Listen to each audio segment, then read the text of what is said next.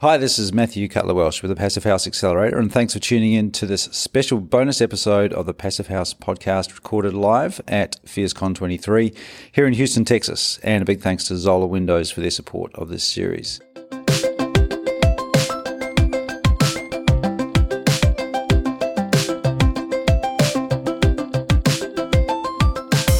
Grateful to be sitting here with Jesse Hunt. How you going, Jesse? Doing very well. Thank you for having me.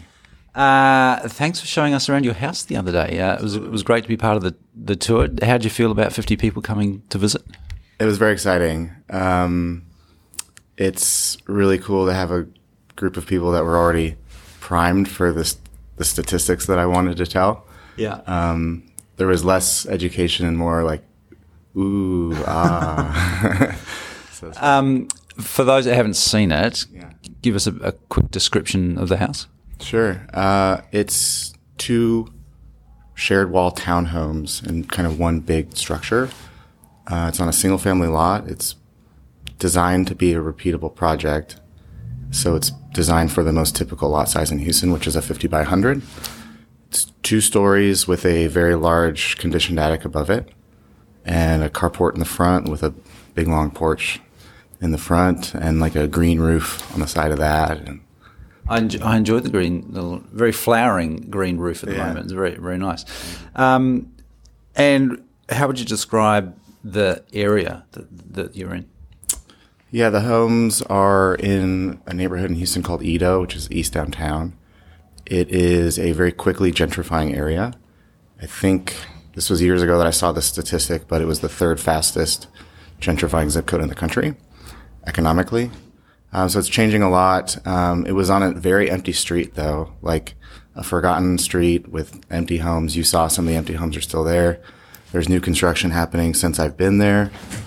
So things are kind of changing quickly in front of your face. But a really cool up-and-coming area, very connected as well from a pedestrian and biking standpoint, which is kind of the anti-Houston vibe. Most people think of this place as just highways.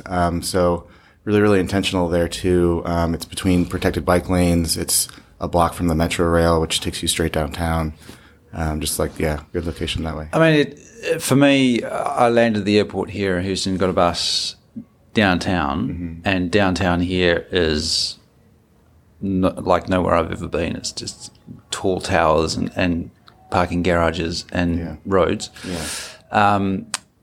But where your house is, it's what, less than 2 miles from 4-minute drive. But it's a completely different environment out there. It's a whole other world. Yeah. Are you nervous about having the best house in the worst street at the moment? Well, I live there, so I'm not that nervous, right? I think that Houston has always been peppered neighborhoods that have areas or individual homes that are just forgotten about or vacant next to homes that are not. And that's, believe it or not, like pretty normal in neighborhoods in Houston.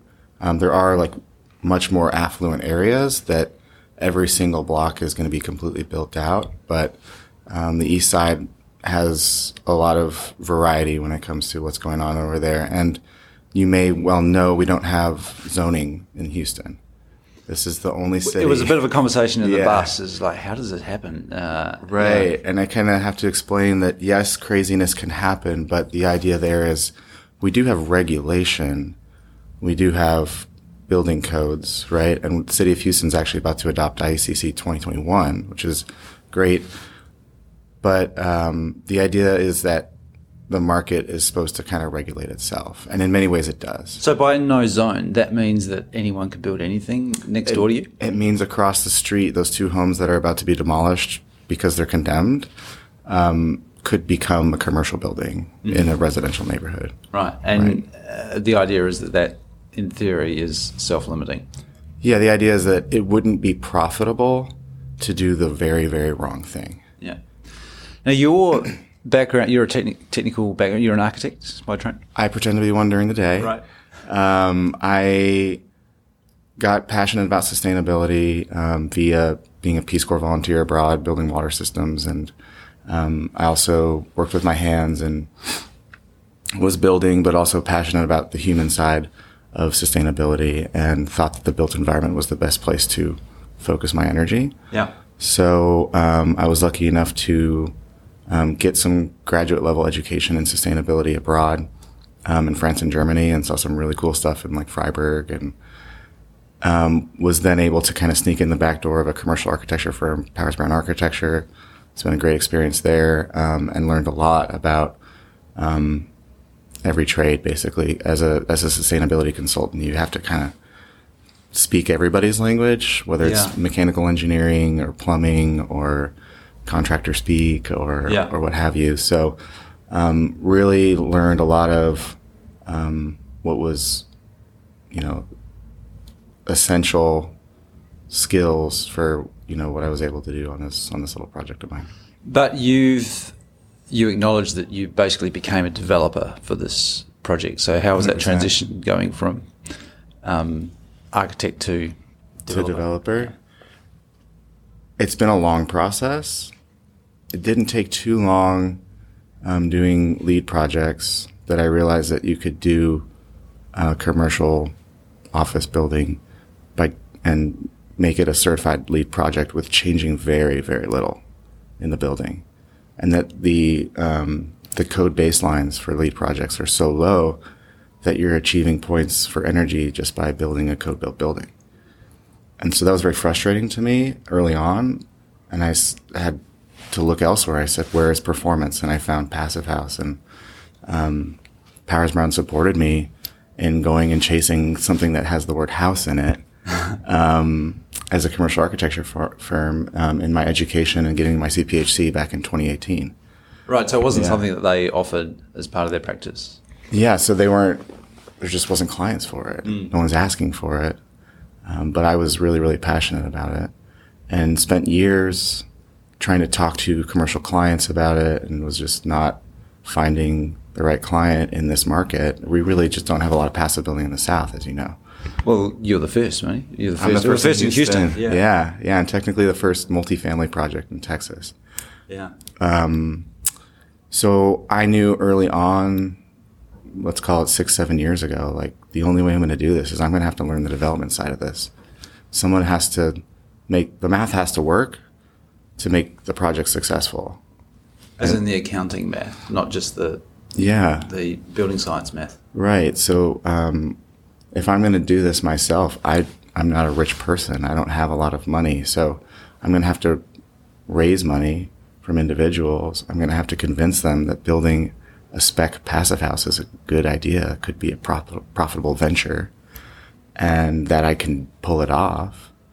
And so I had to learn, first I had to learn finance, and I had to learn real estate, and I had to learn about investing. And I've done that through my own investing on the side, but getting into development was really the only path for me a long time ago. And there were false starts along the way that I'm really glad didn't happen. I was trying to bite off projects that were too big, ideas that were too big. I wanted to do a net zero warehouse to office conversion. I thought that would be a really cool thing to do. And I'm glad. Texas. And here in Texas, because we have a lot of old warehouses. Yeah. And especially on the east side, it's historically an industrial working part of town. Yeah. So I'm glad that those didn't happen, but they taught me a lot along the way about working with the right people, building relationships. And I really think that the only way to do this is to build community and make a lot of friends along the way. And so I've been very, very, very focused on those two things, is building community here in Houston around me and around the idea of Passive House as the president of our Phius Alliance chapter here as well. Just really trying to resource share along the way and make sure that my learnings are not somebody else's. We've made mistakes along the way, even on this project, that I really hope that nobody else has to make the same mistakes twice. And because this is a low cost of construction market with installers and trades that are just not highly educated in terms of like building science or commissioning of things, coming back and making sure that things are performing the way that they're supposed to. These are all new concepts here, especially in the residential market. What would you say to someone wanting to do something similar? Here or elsewhere or anywhere? Specifically, well, around Houston, but maybe around Texas, around a similar environment, a similar climate, but also a similar space where you're one of the leaders. Yeah. It's all so market to market. I love talking to other people about what things cost in Austin versus here and figuring out how there's such a massive disconnect in the cost of construction. I would just recommend that depending on where your skills are, utilize what you have and then find partners that have completely complementary skill sets to your own and make them your friends, make them your community. Early on in my Houston career, knowing that I wanted to be a developer, I started surrounding myself with guys that were building houses already. And I was very jealous for a long time. And they were years ahead of me in their journey. So I've taken so much of their experience and woven it into mine along the way. And I just have this amazing tool in my pocket full of contact information of a large group of people that have done things that I'm already trying to do that I'm constantly texting. Yeah. And so for somebody to be new to Passive House or just building in general, just surrounding yourself with that network that you can leverage and offer as much as you can to these people of your skills for free, because you're going to be asking for that when you get to a point in a project that you're at an impasse. And I think you raise a really good point about the whole need for a development mindset with intelligence and knowledge around financing. It's pretty easy to network in a conference like this when you're surrounded by architects and builders, but there's not too many financiers here or developers and builders, and that's probably a really important part where you need to reach out of the comfort zone and that network to find people that can help you in that space as well. Absolutely. And at this conference, I almost can guarantee you that development is a dirty word. Right. People think of that as the evil moniker. You've got some old white guy making decisions, and they're not going to be for high performance, right? They're going to be purely financial. And I don't think that has to be the case. It's always been my belief that you can do the right thing and still make money. And so that was the whole point of this project, is to do the biggest small project I could bite off. And I always dreamed of living in it. It was never a guarantee, but now I get to live in it. You've moved in. Well, you're in the process of moving in. I moved in like 4 or 5 weeks ago. Yeah. And it's wonderful from a indoor occupant experience. I've lived in very old homes my whole life, so the stark difference is pretty amazing. My wife is in love with it. Yeah. There were a lot of things that, when she saw the size of the ventless laundry machines, she gasped and said a few words I probably shouldn't repeat, right? Family show, yeah. But once you start using the machines and you're living in it, it works. I mean, it was pretty warm on Tuesday, and it was very pleasant inside next door to you where you showed us through. It was super comfortable. Yeah, it's wonderful. And you had 50 people in there. 50 people, and we were in there a while. And even I thought the CO2 was going to spike a little harder than it did, but it wasn't as bad as it could have been. Yeah, I think there's people coming and going. But I mean, there's some impressive systems in there, so it'll be great. And I assume you're monitoring it? The air? Yeah. So there was an air monitor in there when we were there. The VOCs are a little higher than I thought they were going to be. I was really careful with like everything. Paint, floors, you name it. I specify this stuff in commercial architecture projects all day, every day, so I know all of the standards. Yeah. And they're there, and I'm an open book with like cost, data, you name it. I'm not going to pretend it's not unhealthy VOC levels, but they're higher than the lowest kind of rung. Yeah, it'll be interesting to see. And it might have to do with the furniture I brought in the house. Who knows? Yeah, totally. Yeah. Hey, well, thank you. Thanks for your time on Tuesday. My pleasure. And opening up the home. It was a really great visit, and to have your builder there as well. We haven't really talked about we have to talk about him before you go. David Edgar, having somebody who I found, by the way, through this conference 2 years ago, certified passive house builder, but was building in New York for 30 years with his own company.